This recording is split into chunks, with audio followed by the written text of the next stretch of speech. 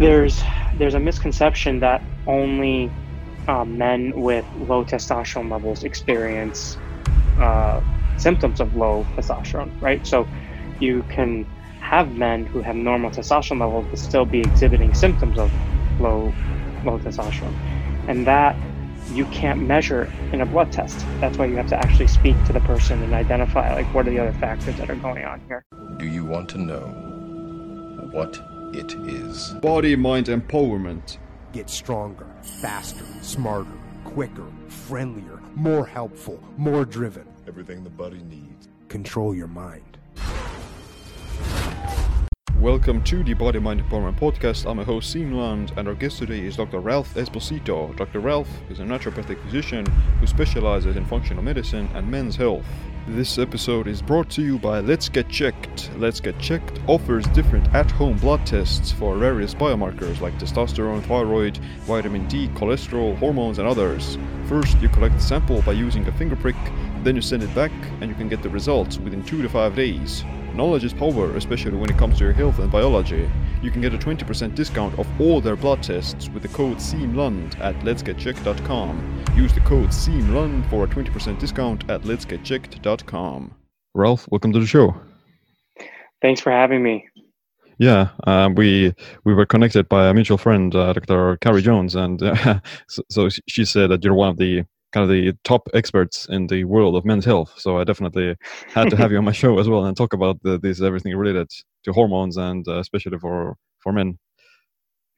Yeah, absolutely. It's more of a lot of people do this and it's kind of a job for them. For me, it's just, I enjoy it. It's more of a hobby and a fun thing to do to dive deep into these things. But yes, happy to be here. Yeah. So how did you become like a doctor in this field? And,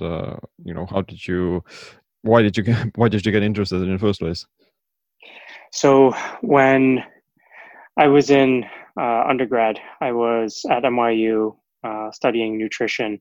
And a lot of my focus there was trying to improve athletic performance or that was a goal of mine. And I realized that there really wasn't a lot of health for men. And while I was there, I reached out and tried to find a naturopathic physician at NYU because I wanted to go down that route. I found that the basic nutrition curriculum was just not enough for me. I knew that nutrition was very important, and I wanted to learn more about how nutrition impacts, your genes, your hormones. Like, how do we optimize the body via nutrition, lifestyle, supplements, etc. And it was very hard to find. It's a very unique area and not many people cover it. So while I was at NYU, I connected with a naturopathic doctor there at the medical center, and he essentially took me under his wing, and we started doing research at the NYU Urology Center. His name is Dr. Gio Espinoza. He's my mentor, but also one of my best friends. And we have published several chapters on the area regarding, prostate health, kidney health, anything literally from the waist down in a man has become a specialty.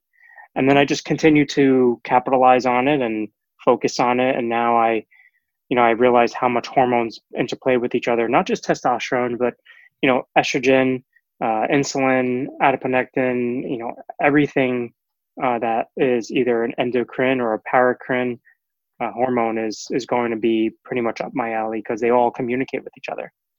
And here I am. Yeah. Like, what is some of the differences between naturopathic medicine and functional medicine and like conventional medicine? Sure. So actually, functional medicine was founded by naturopathic physicians. So a lot of the work that you'll find with a functional medicine doctor is based on a lot of naturopathic philosophy or naturopathic foundations. The one big difference is naturopathic medicine has a larger paradigm. So it encompasses what, a lot of functional medicine docs really don't utilize. It's a lot heavier on the nutrition aspect. Although functional medicine is big on nutrition, naturopathic physicians are a lot more involved with herbs and herbal medicine. Functional medicine also does, but just naturopaths have a different training in it. And then Conventional medicine, well, obviously that's completely different because conventional medicine functions on a reductionistic type of view, and it's very minimally involves the holistic, the totality of the person in assessing an individual. So, you know, you have an endocrinologist, you have a urologist, you have a cardiologist, you have a neurologist, and many times a lot of these doctors or a lot of these systems don't communicate with each other, but in the body they're very much reliant on each other. You know, most cardiologists won't even tell you that thyroid function has an impact on somebody's, lipids and their ApoB and their lipoproteins, whereas,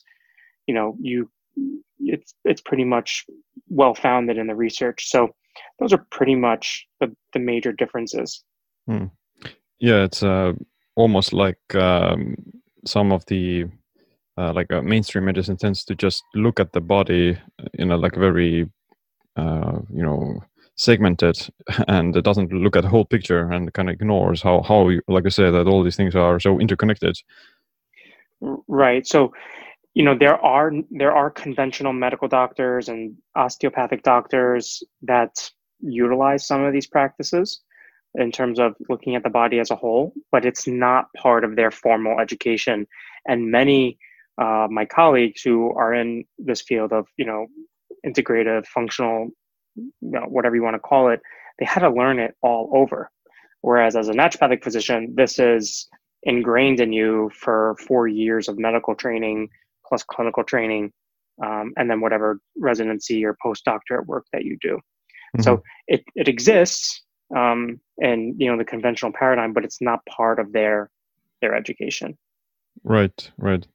And after you got your education, so you started treating patients, and what have you learned ever since that time? Like, what's the kind of current state of most of your customers or clients?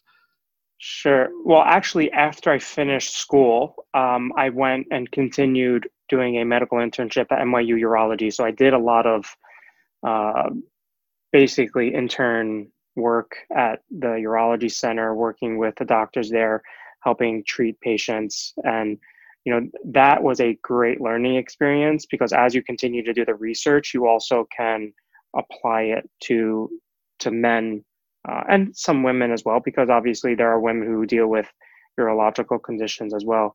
But I would say a lot of what I have learned is that a lot of men look at health a lot of men are very data driven. They're very, show me what you see, show me what the results are, and then I'll believe it. But unfortunately, I don't think that's how it all works. And I think a lot of men there's a lot of psychosomatic there's a lot of mental or psychological components to men's health that is not always explained by the physiology. So you see a lot of men who experience, prostate pain, or they experience low libido. And a lot of that is you can't really show them on a blood test. Well, this is why you have that symptom. There are some tests that can do that, like the Dutch test, which can show some of the adrenal function, which you really can't test in your blood. But a lot of it is with men's health I would say it's a 50-50 mind and body type of approach, because men don't want to acknowledge it, but it certainly is there, and they tend to dismiss it. And if you don't address that factor, it's going to be very difficult in understanding how they're going to heal themselves and feel better. Yeah, certainly. Usually men would they would be they would take their health for granted in some aspects, and also not take it that seriously, or only until the last moment will they do something about it.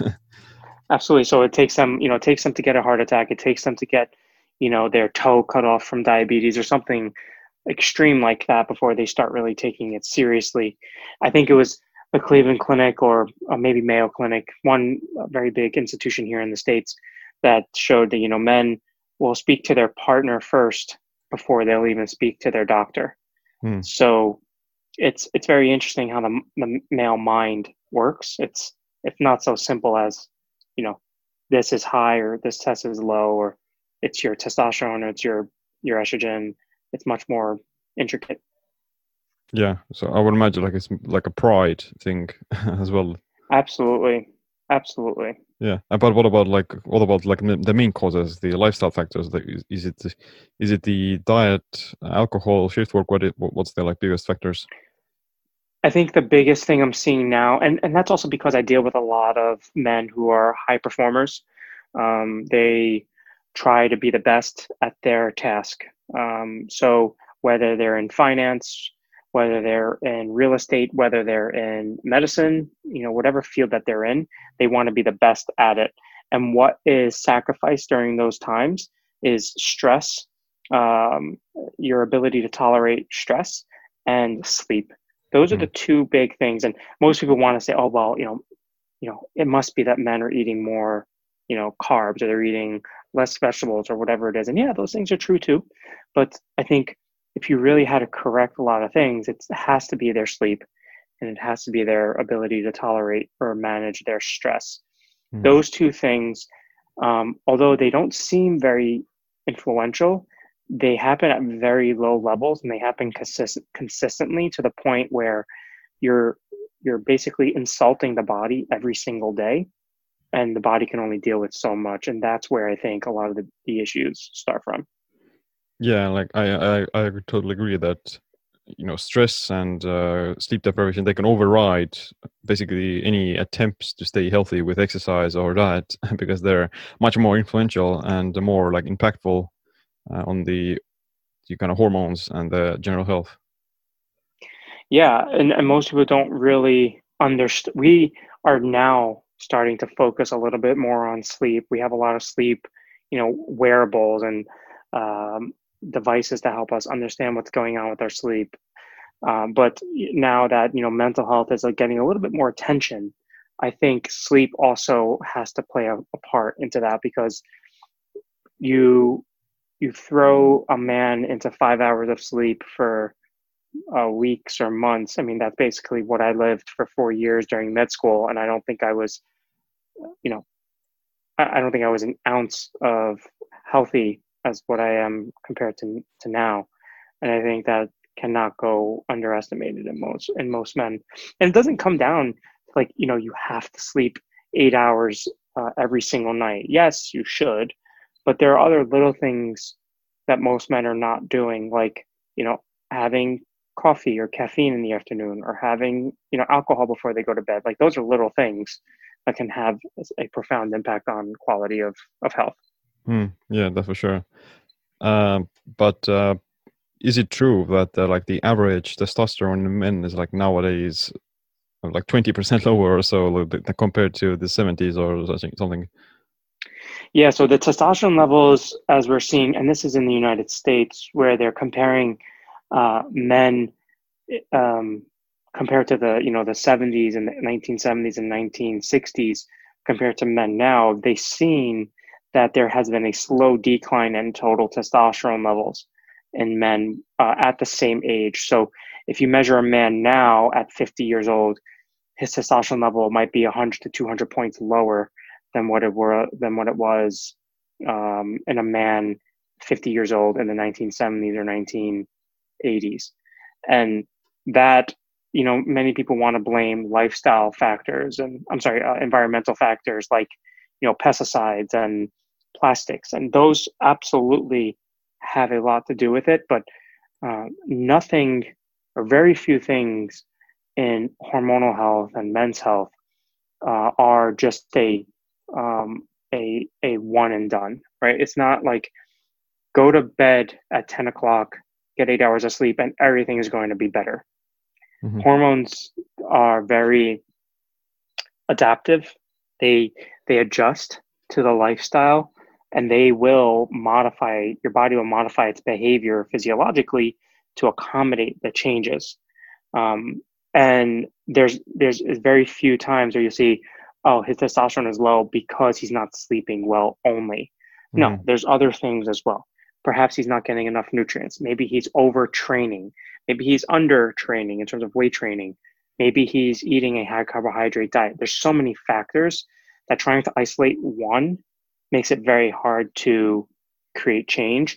And that is actually comes back to our original conversation, our original comments of, integrative medicine acknowledges that all of these things interact with each other, whereas conventional medicine will say, well, there's no study on, this intervention, like nutritional intervention in improving, thyroid function or testosterone or estrogen levels. Well, yeah, because you're not correcting all of the other things that have such a larger bearing on hormonal function, which is very hard to argue, but it's also harder to prove. Yeah, definitely. Like, so it's a very context dependent situation, or like why is a particular person's testosterone low? Right. And that's you have to look at blood tests, you have to look at lifestyle. Most people are like, hey, look at my blood work, what does it tell you? And I'm like, I don't know you. There's no way I could say, oh yeah, this is high or this is low. There's a misconception that only men with low testosterone levels experience symptoms of low testosterone, right? So you can have men who have normal testosterone levels but still be exhibiting symptoms of low testosterone, and that you can't measure in a blood test. That's why you have to actually speak to the person and identify, like, what are the other factors that are going on here.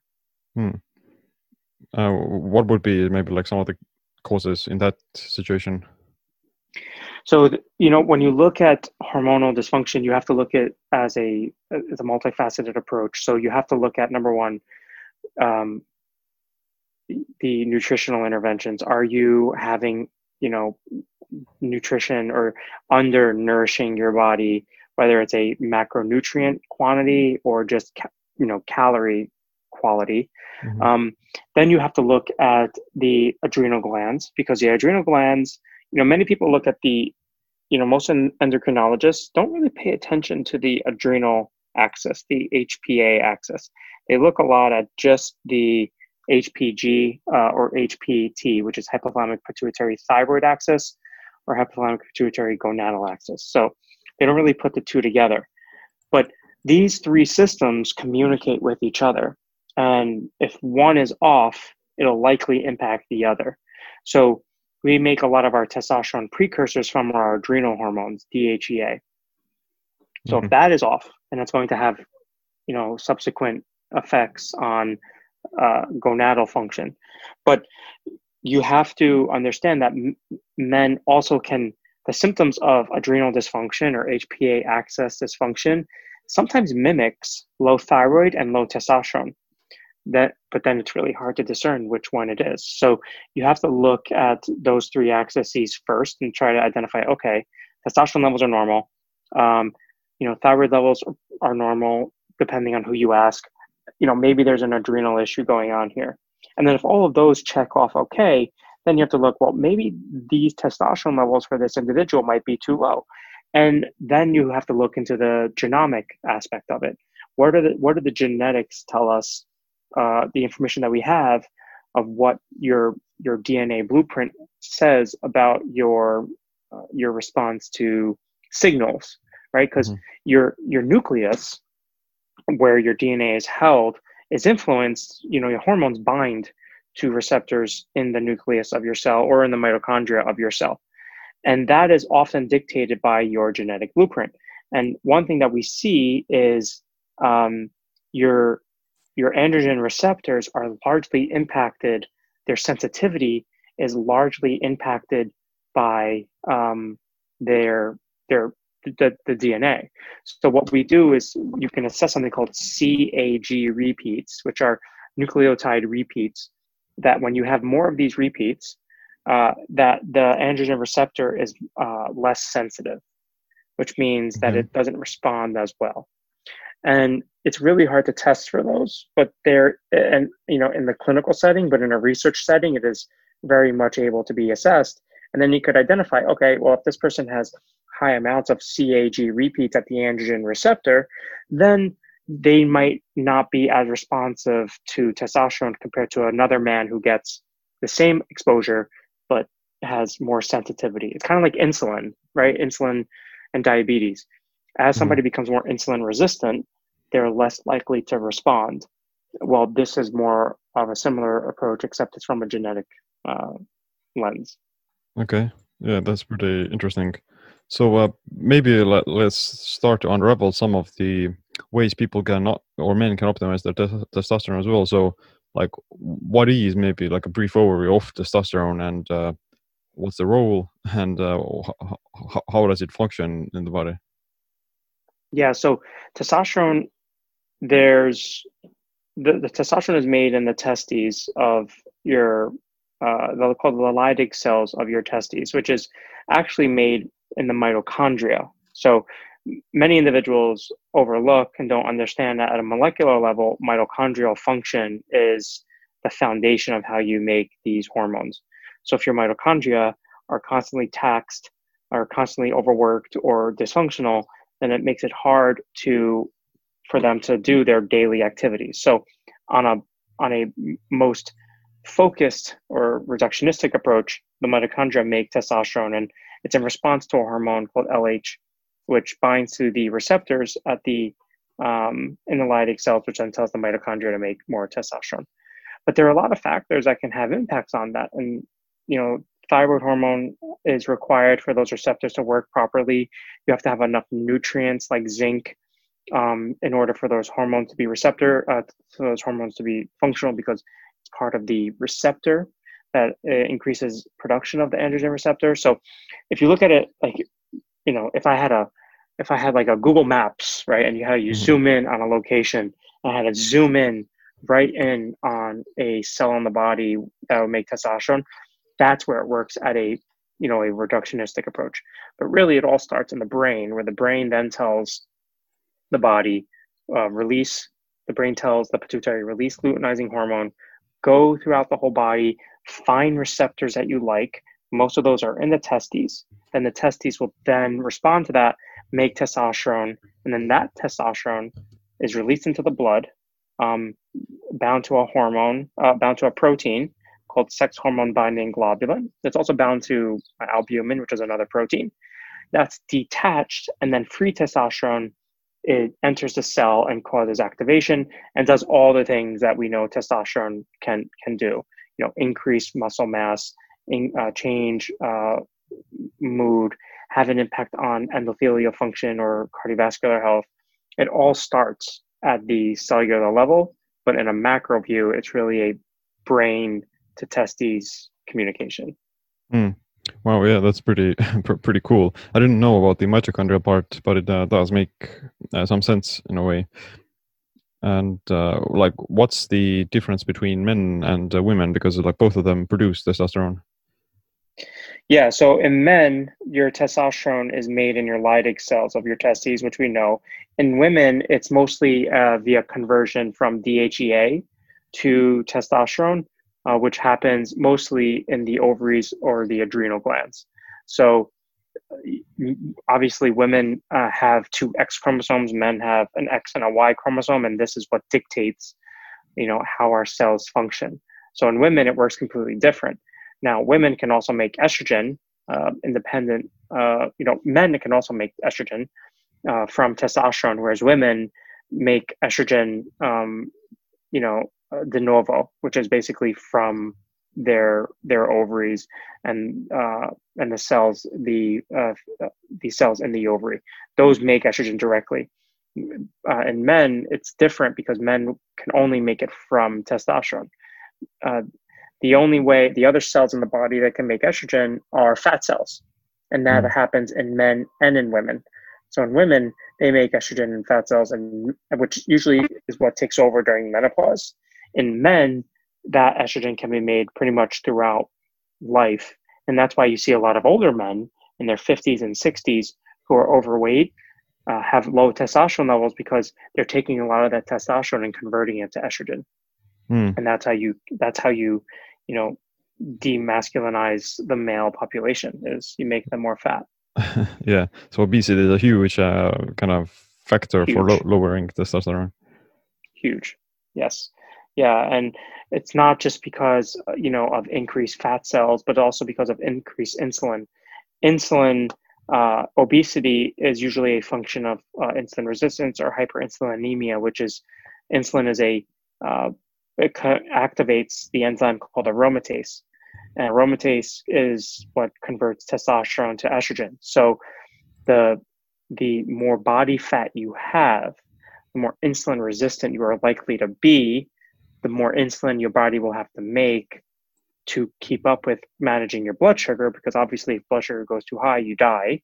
Mm-hmm. Then that also causes an increase in estrogen levels as the body continues to convert your testosterone to estrogen. Right. Yeah. It's a vicious cycle. Yeah, that's for sure. But is there a certain like amount of estrogen that you would want to have? Because I would imagine like too low is also not ideal, and you would want to have like some sort of a balance between testosterone. Absolutely. I'm really happy you mentioned that, because you'll see all over social media, I call it like bro science, right? So that's basically, men who are more is better, more testosterone, more masculinity, less estrogen. But unfortunately, that's not accurate and misleading. We do need estrogen. Estrogen is essential for the lining of the arteries lining of your artery, the endothelial lining of your arteries. It helps with the elasticity, so these vessels become more flexible, so they don't lead to heart disease. Their estradiol is essential for brain function, and in fact, we see that men with very low estrogen levels also, which happens elderly or on men on what we call androgen deprivation therapy, which is what men with prostate cancer get treated with, because they think testosterone causes prostate cancer. These men start feeling fatigued and mentally out of it. And part of that is due to the very low estrogen levels. So, also estrogen comes in many different forms. Majority it's estrone, which is E1, estradiol, E2, and estriol, E3. And what I do is I assess estradiol levels in the blood, and I like to see it, no less than 20 to 25.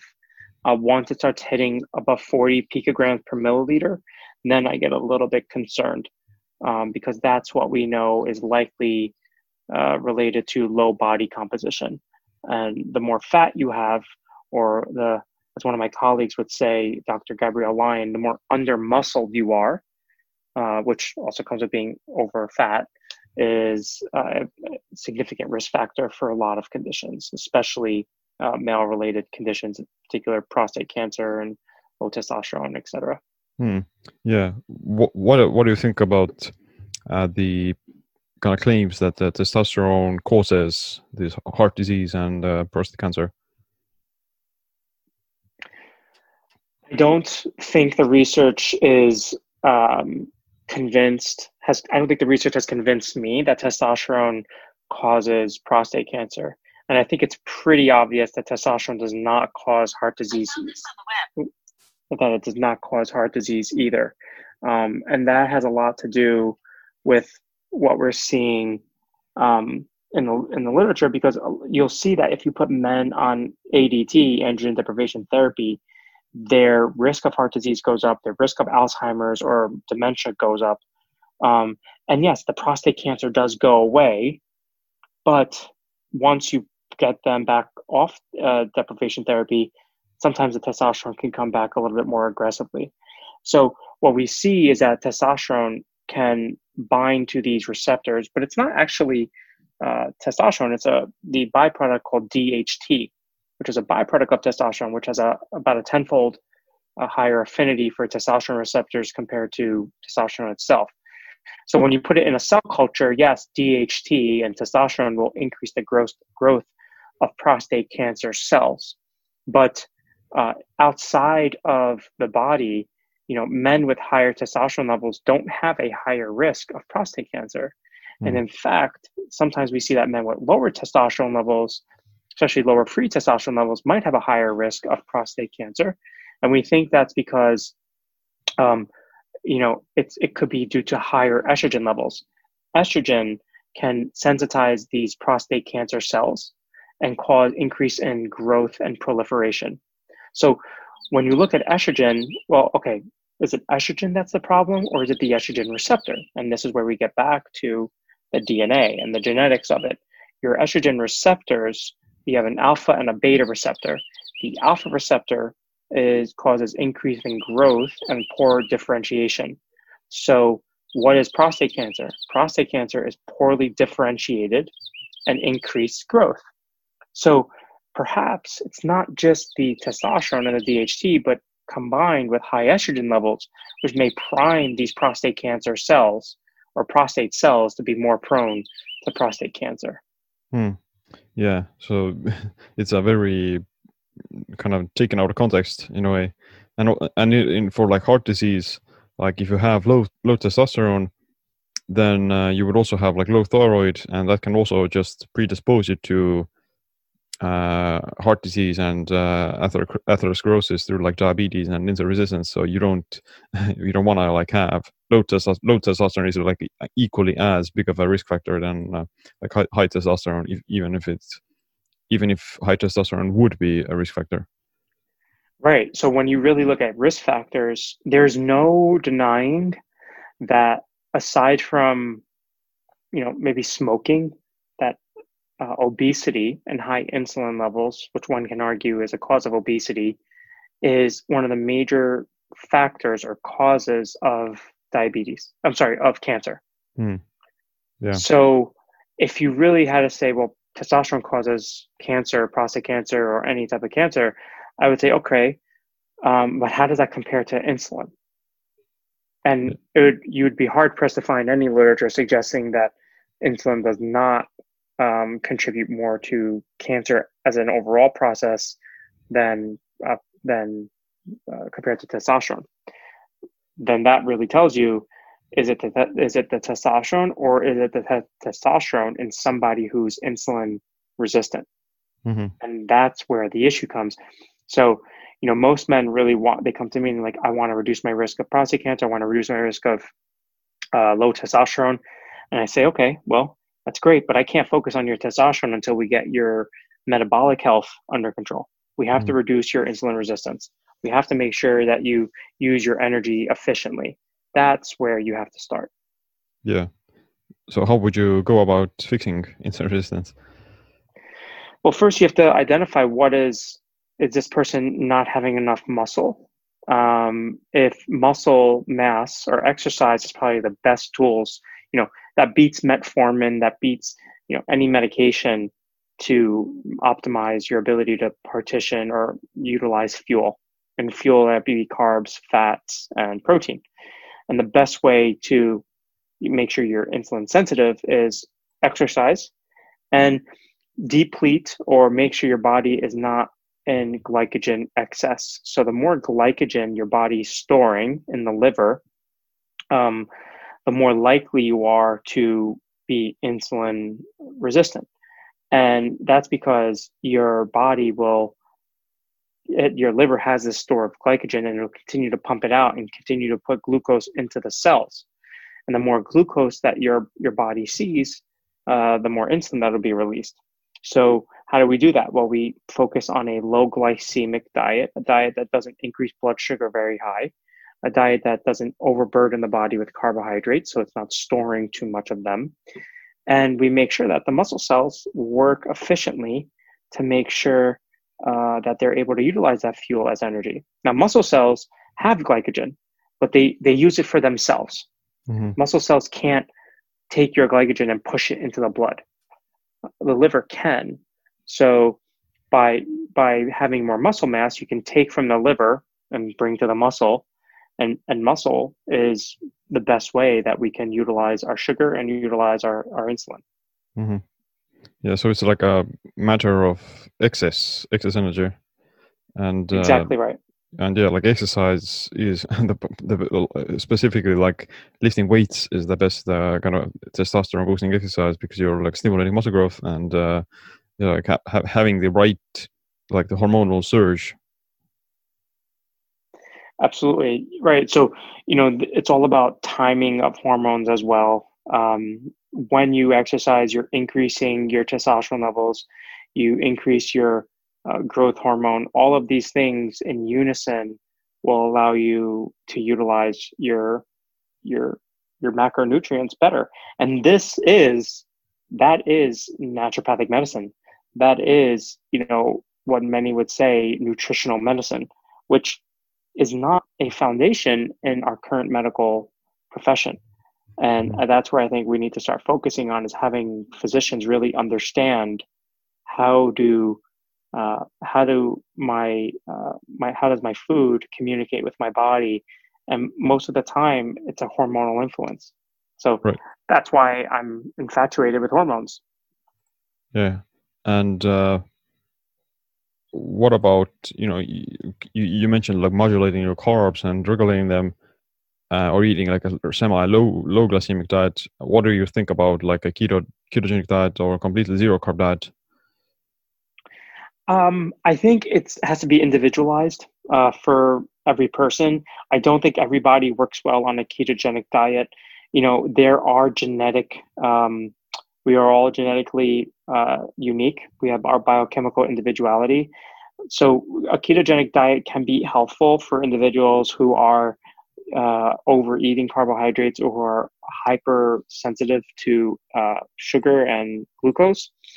But for athletes, sometimes it's not the best thing to do, because you can decrease performance, and it takes several months for you to be able to adapt to a new energy source. On top of that, a ketogenic diet can be stressful. Aside from the fact of like figuring out what to eat, but it can be stressful on the body, because it is now, you can put yourself into a energy resource that the body's not typically used to using. And this creates a stressor for some individuals, which then results in increasing cortisol and hormonal imbalances, which is counterproductive. We don't want high cortisol levels, because that's going to decrease our ability to utilize sugar as energy. It's going to cause us to have insulin resistance, and it's going to decrease muscle mass. Over a long period of time, cortisol is catabolic. It breaks down the body. So you have to find that balance between, a ketogenic diet. How does it mix with your current lifestyle? Are you doing too much of it? And you have to measure blood markers. Look at your lipids. If your lipids jump on a ketogenic diet, right? Like if your LDL particles and your ApoB particles go up, then it's not for you. So I don't make broad sweeping assessments or guidelines on, everybody should be keto. I don't believe that. Same way I don't believe everybody should be vegan. I don't think everybody should be Mediterranean. It all depends on the individual, which makes it hard to do studies, right? How do we conclude this argument of what's better, keto, carnivore, vegan, Mediterranean? It's impossible. It's like arguing with religion. You can't prove it, right? It all depends on what you believe or what you experience. And I can't tell you, as you as a person, I can't tell you, if you told me I believe ketogenic is the best diet for me, there's no way I'm going to convince you otherwise, because you believe it, right? It's a belief. Like, I believe that, my sport team is better than your sport team. How do you prove that? You can't prove that. I mean, they could play each other, but that's pretty much it. And you can't really, the only way you can, have a match and identify who's the better team or who's the better diet is to put them up against each other. But that's only for you. It doesn't apply to everybody else. Yeah. And that is a very big challenge, which is why I advise a lot of people, especially to your listeners, like, don't try to doctor yourself. Yeah, totally. Yeah, like everyone's diet is subjective to themselves, and like, although some people may see like an improvement in their testosterone and hormones by going on a keto diet, doesn't mean that it's gonna have like the same effect on someone else. And like, even like, for example, a keto diet could make you improve your testosterone if you're like losing weight, you're fixing your insulin resistance, but at the same time it can also, for someone else, it can cause like too much stress and cortisol, which will then downregulate testosterone. So right. Depends on where the person is coming from as well. And I do think that like chronic ketosis there are some studies that show that like being in ketosis all the time or being on a low carb diet all the time may reduce some testosterone, and carbs do have like or insulin even like has their testosterone boosting effects if it's like applied in the right situation and in the right amount. Right. And when you look at it, if you put a lot of athletes on a low carbohydrate diet, they become catabolic.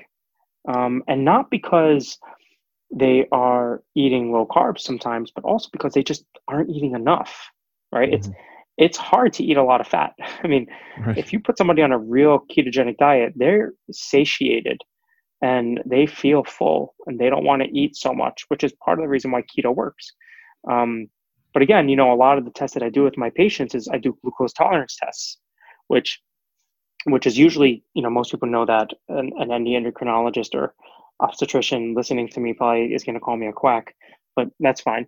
But these tests are done in pregnant women, right, to see if they have gestational diabetes. They give them a bunch of sugar. They see what their blood sugar does at 1 hour and 2 hours later. Well, I want to see what that does in a regular individual, because a lot of people are having 50 to 60 to 70 grams of sugar in a sitting, whether it's pure sugar. I mean, you can easily hit 70 grams of sugar with a hamburger and a Coke. Because a Coke is what, like 45 grams of sugar. Like a can of soda could be anywhere from 30 to 45 grams of sugar depending on the type. Then you have a bun with some French fries. You've easily hit 100 carbs in your diet. Yeah. So what does your body do to that? And a glucose tolerance test tells me, what does your blood sugar do at 1 hour and 2 hours later? If your blood sugar can't drop after an hour or two of a meal, then that blood sugar is circulating in your body. That means insulin is circulating in your body even higher than that. That is a big, big issue when you look at trying to prevent cancer, trying to improve hormonal function. It's funny. You mentioned that hormones are my thing. It's what I focus on. But it's so involved in every single aspect of medicine that it's not just hormones. It's hormones and metabolic disease. It's hormones and cancer. It's hormone and sleep, right? It's all hormones and menopause, right? All of these things are all related, which is very hard to, I have a difficult time making these boundaries. So I really appreciate that you're acknowledging the fact that these things overlap with a lot of other areas. Yeah, for sure. Definitely. But let's talk maybe about the thyroid. How does that affect testosterone hormones? So in order, going back down to at the molecular level, testosterone, the Leydig cells are sensitive to luteinizing hormone. And luteinizing hormone, as we mentioned, binds to the Leydig cells and tells your mitochondria to make these hormones. Well, there's certain proteins in there called cyclic AMP and called the STAR receptor, which is a steroidogenic receptor, and those are dependent on thyroid hormone. These basically these second messenger systems, where the testosterone, where the hormones of what we call gonadotropins, or the trophic hormones that tell your body to make testosterone, are dependent on thyroid hormone. Thyroid hormone I look at it as the gears in the body. If the gears are running, or if the gears are too slow, then the wheels are not going to run. The steering wheel won't move. The air conditioner will turn off, right? That's what will happen. The car will shut down. The body will slow down. And without thyroid hormone, those things are not going to function properly. So we have to make sure that thyroid hormone is adequate, because it's necessary for these receptors to actually work.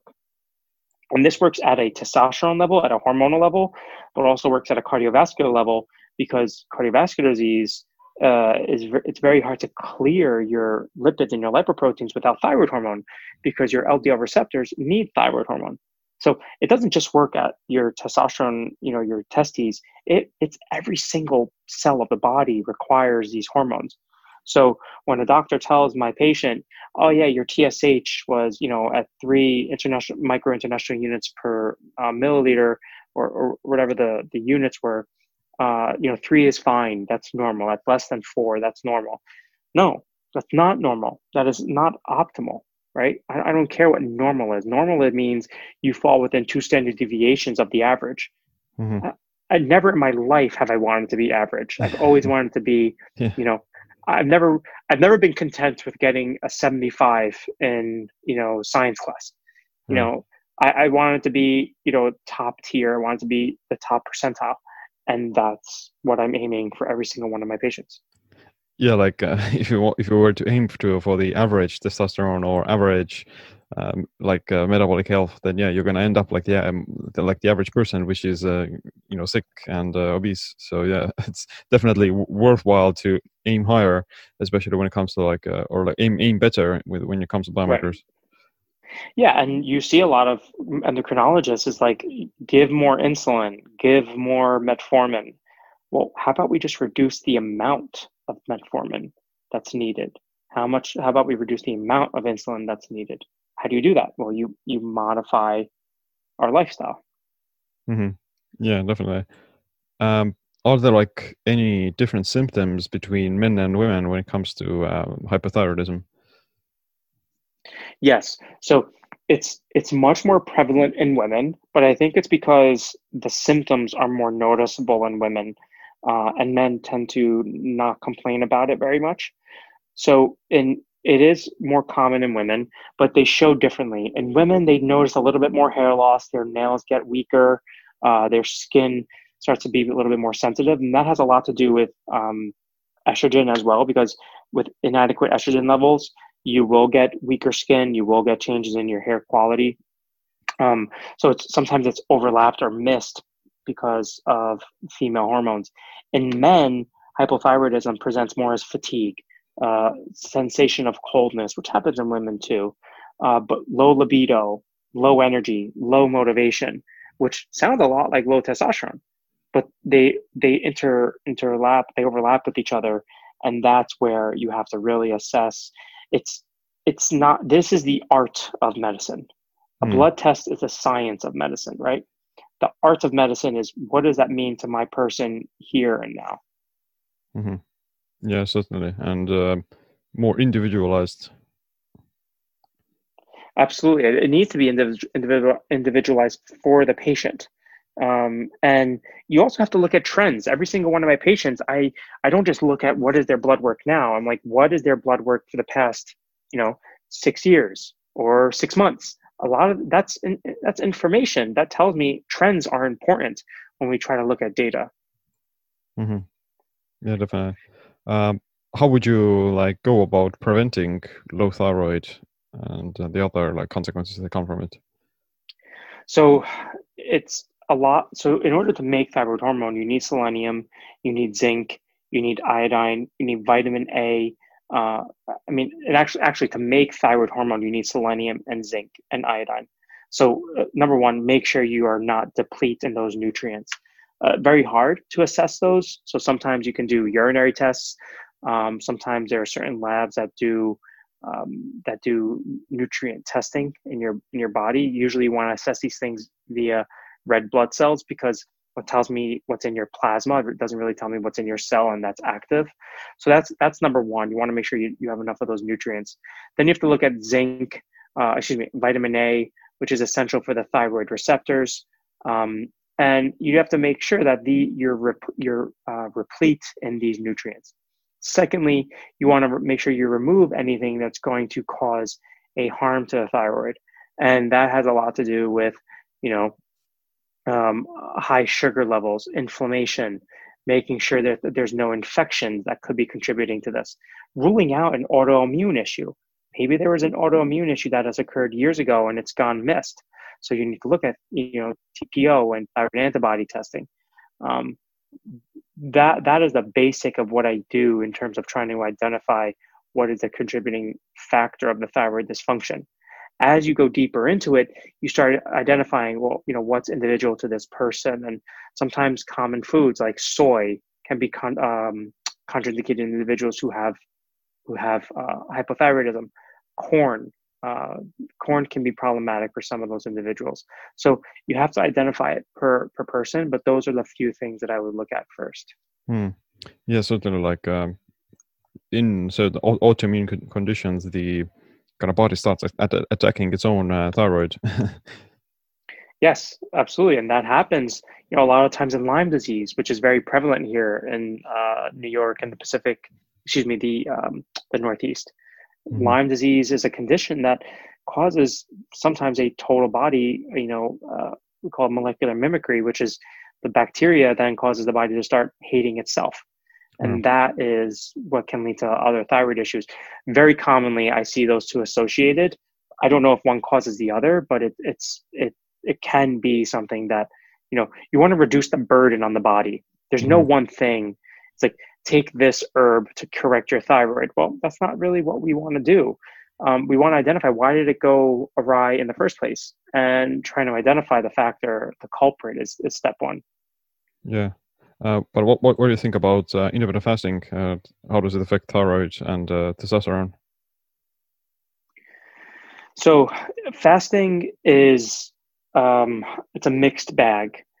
Prolonged fasting or 3-day, 5-day fasts will no doubt decrease thyroid function.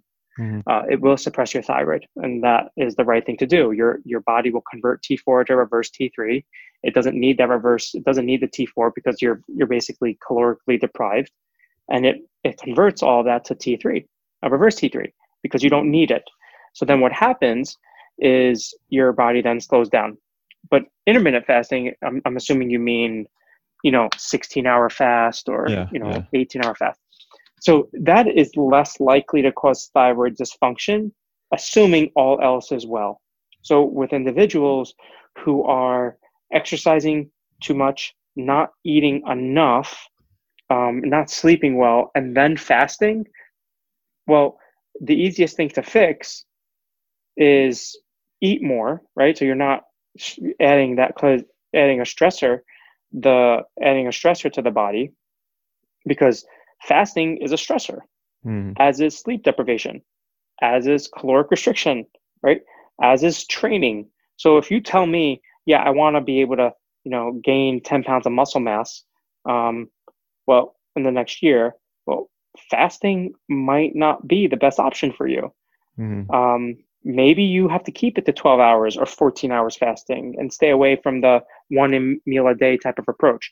I can only tell you based on your own individual, body chemistry, your muscle mass, your body composition, your history. How do you respond to these things? What is your sleep like? What is your exercise like? Are you taking days off?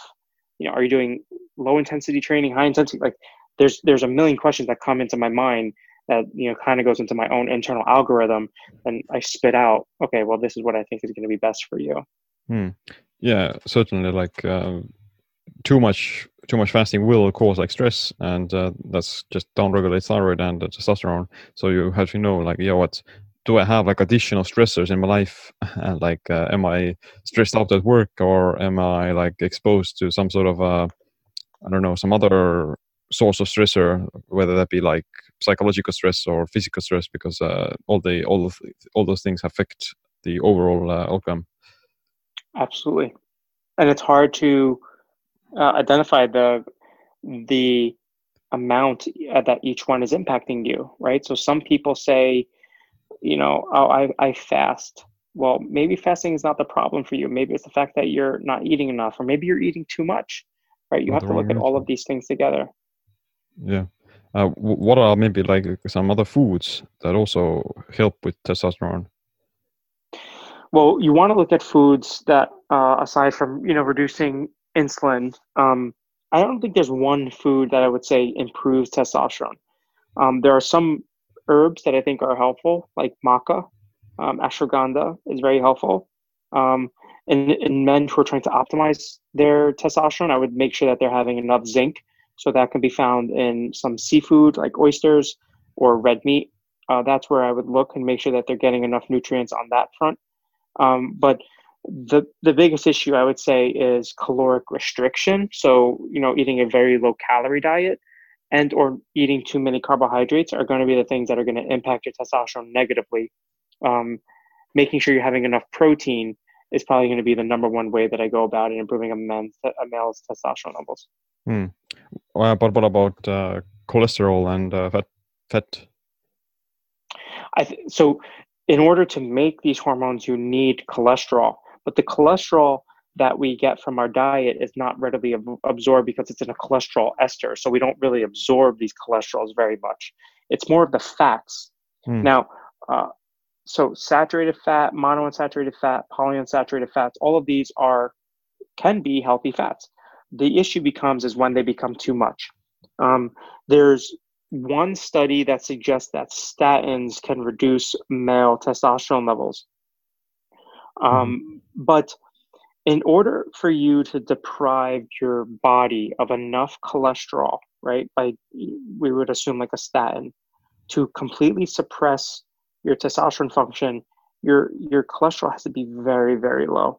When your cholesterol is low, or the way it works is the body, the adrenal glands and the testes will have first priority over cholesterol, and they will take it and utilize it for their use, or they can make it themselves to make these hormones. So I don't think a low cholesterol diet is something that would impair hormonal function. I do think that a low fat diet, especially low in monounsaturated fats like olive oil, avocado oil, fish oil, are going to have a negative impact, rather than saying a high fat diet will increase testosterone levels. Many people take what I say and say, oh, fat is necessary to make cholesterol, which is necessary to make your hormones. That doesn't mean more is better. Right. It just means less is probably worse. Yeah. Totally. Like you only need like a certain threshold where you're getting like the minimal effective dose for optimizing the hormones, and right. More isn't gonna necessarily be better, but it doesn't mean that it's like harmful, or it doesn't mean that it's beneficial. It's just right. You'll just have like extra resources in a way. Exactly. And then you have to be careful. Are these individuals at high risk of heart disease? And what does that play? How does that play into a role? I mean, I have a very high risk of heart disease just from my family history and my Lp(a). So I know what my risk is. So I have to be very cautious of what I do. You mentioned a few of these adaptogens or like herbs. Are there any specific ones that you use or that you recommend to your patients? Yeah, so the ones that I like the most are ashwagandha, called Withania somnifera. I like the KSM66 version, which has been most researched in improving LH and FSH levels and improving testosterone levels in men.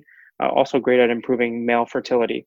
So I like ashwagandha. Maca, exceptional herb, not necessarily in increasing testosterone levels, but very, very good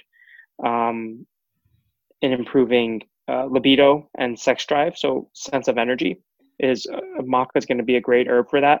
But in men, it will not have an impact on testosterone or estrogen levels, which is important because you don't want to give somebody, if they can't have testosterone, you don't want to give them a supplement that's going to increase those levels. Other herbs that can be helpful, such as Tongkat Ali, Shilajit. These are other herbs that can be helpful in improving testosterone levels, but my go-tos are the ashwagandha, the maca. I like DHEA, the precursor. Zinc those are the major ones that I kind of go for in terms of improving testosterone levels. Now, if I wanted to improve libido, then it's a whole different story because that has to take into consideration the adrenal glands. So then you look at things like rhodiola, Panax ginseng, not eleuthero, but Panax ginseng, Asian ginseng. You look at other things like, is this a stress issue? So maybe they need a little bit more relaxation, like kava or L-theanine, right? It's not, this is what I do for this person or this picture. It's, you have to look at each individual differently. Right. What are the like mechanisms of why they raise testosterone? We don't know exactly how. We know ashwagandha will increase LH and FSH levels, so that's how we think it improves testosterone levels, and by improving your HPG access. Um, Zinc is a necessary nutrient for what we call the zinc leucine zippers, which are at the DNA level, at the nuclear level, and improving androgen receptors. So that is why we think zinc is going to be helpful in improving testosterone levels, but more of improving your sensitivity to testosterone. DHEA is a precursor to testosterone. It's necessary to make testosterone in the body. Sometimes men can be deprived of this because of chronic inflammation or adrenal dysfunction. So you add DHEA to help improve their ability to make more testosterone. There's some literature suggesting that this can be helpful in young and even older men, especially athletes. Mm-hmm. So those are the ways that we think that they work. Rhodiola, Panax, ginseng, those are not approved. I would not approve those to be testosterone producing supplements, but more on, they work on an adrenal level and improving your sense of stress, which has an impact on how you perceive stress, which then can have downstream effects on improving your adrenal function, your stress adaptation. Yeah. You mentioned DHEA. What's like people can take it in different forms, or what are the differences between like regular DHEA and so like 7-keto DHEA? Yeah, so a great question. 7-keto DHEA does not get converted to DHEA. It cannot be converted to testosterone. So 7-keto DHEA is out. I don't find any use or benefit from it. DHEA alone is likely going to be most effective. Okay, and that's something that also declines with age, and like therefore, like some of the reduction in testosterone with age also comes from this reduction in DHEA. Yes, yeah, and that happens because there's a adrenal dysfunction going on, and because the body is trying to take that DHEA and it's converting it to its metabolites, because there is a pro-inflammatory state going on there. And aging is, reason why we get old is because there's a pro-inflammatory issue going on. Aging in and of itself it degrades our function, right? What is the number one risk factor for low testosterone or heart disease or dementia or Alzheimer's? It's age.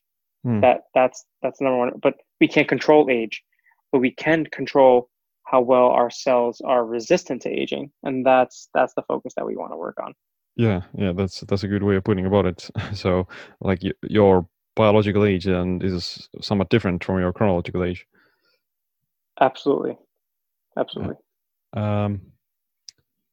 What about like hormone replacement therapy? Like, who would be like a candidate for doing that, or when would you ever recommend someone to try it out?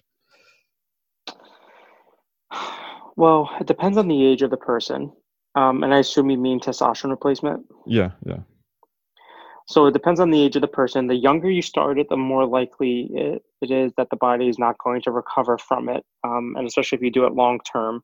So I advise men to exhaust all options before going on testosterone replacement therapy, because once you start it, it's likely that you're going to be on it for a long, long time.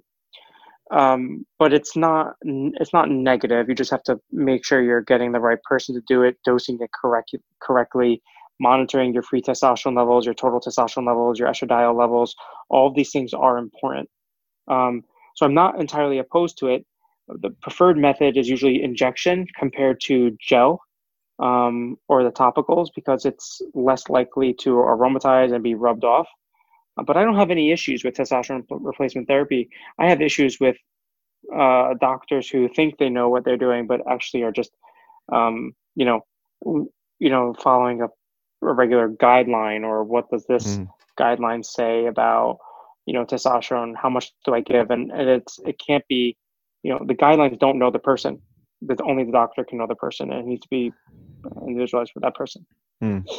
Yeah, it's almost like a quick fix that, and it can be like very beneficial for like a very like the aging population who already don't, they're like their natural options are already pretty much exhausted, and they would see like a much significant boost or increase in the quality of life.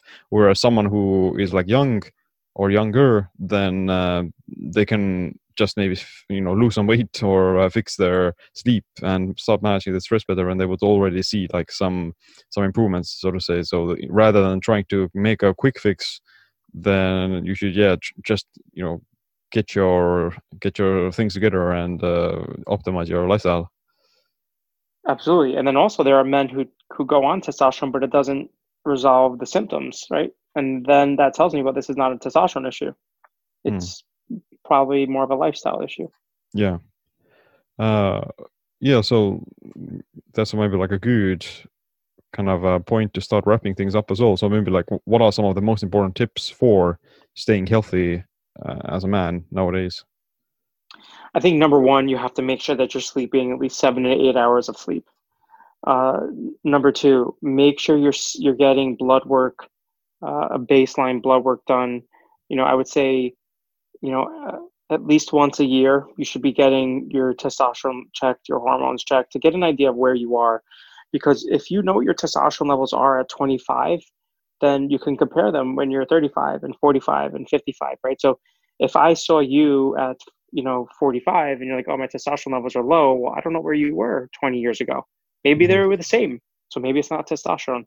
So I think, getting your sleep under control, making sure that you're seeing the right doctor, and making sure that they're, covering all of their bases in terms of treating the actual issue.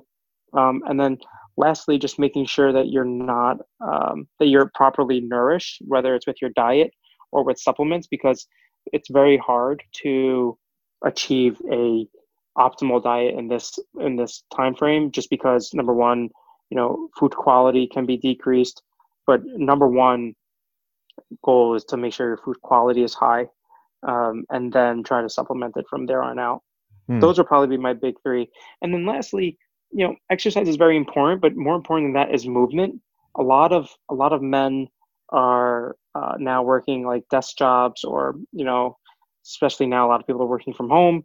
You have to move. You have to make sure that you move, because if you sit around all day, your body becomes stagnant, your muscles become tight, you don't utilize any energy, and then you become sluggish, not only mentally but also physically. Your body will slow down, and that is what leads to aging in men. Yeah, certainly. Like, so the simple tips for that we should all follow, no matter what, or no matter the age. Exactly right. Right. Well, yeah, it's been great talking with you, and good information. Before I ask my last question, where can people learn more about you and your work? So they can find a lot of my content on social media. It's at Dr. Ralph, Dr.Ralph Esposito on Instagram. The website is the same, drralphesposito.com, and the same thing on Twitter as well, at Dr. Ralph Esposito. So any content you'll find will be in mostly all the same in all of those areas. And that's where you'll find more information as to some of the work that I'm doing. Nice. We're going to put all the links in the show notes. And my last question is, what's this one piece of advice or a habit you wish you adopted sooner?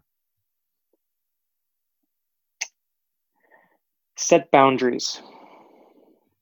I think a lot of men and people in general are trying to adapt to this new lifestyle that we have, of trying to achieve the best. And it doesn't allow them to set boundaries for themselves and for other people. And I think if you can set boundaries of how other people influence you and have a say in what you do, then the more boundaries you have, the more able you are to live your own truth. And that will set you up for a positive mental mind state. And only with that can optimal health be achieved. Yeah, because a lot of the times it's not about what you add, but also like what you remove or what you eliminate. Absolutely. Addition by subtraction. Nice. Yeah, that's a good note to end the podcast with. And thanks for coming. Maybe we'll do it another time in the future. Absolutely. Thanks for having me.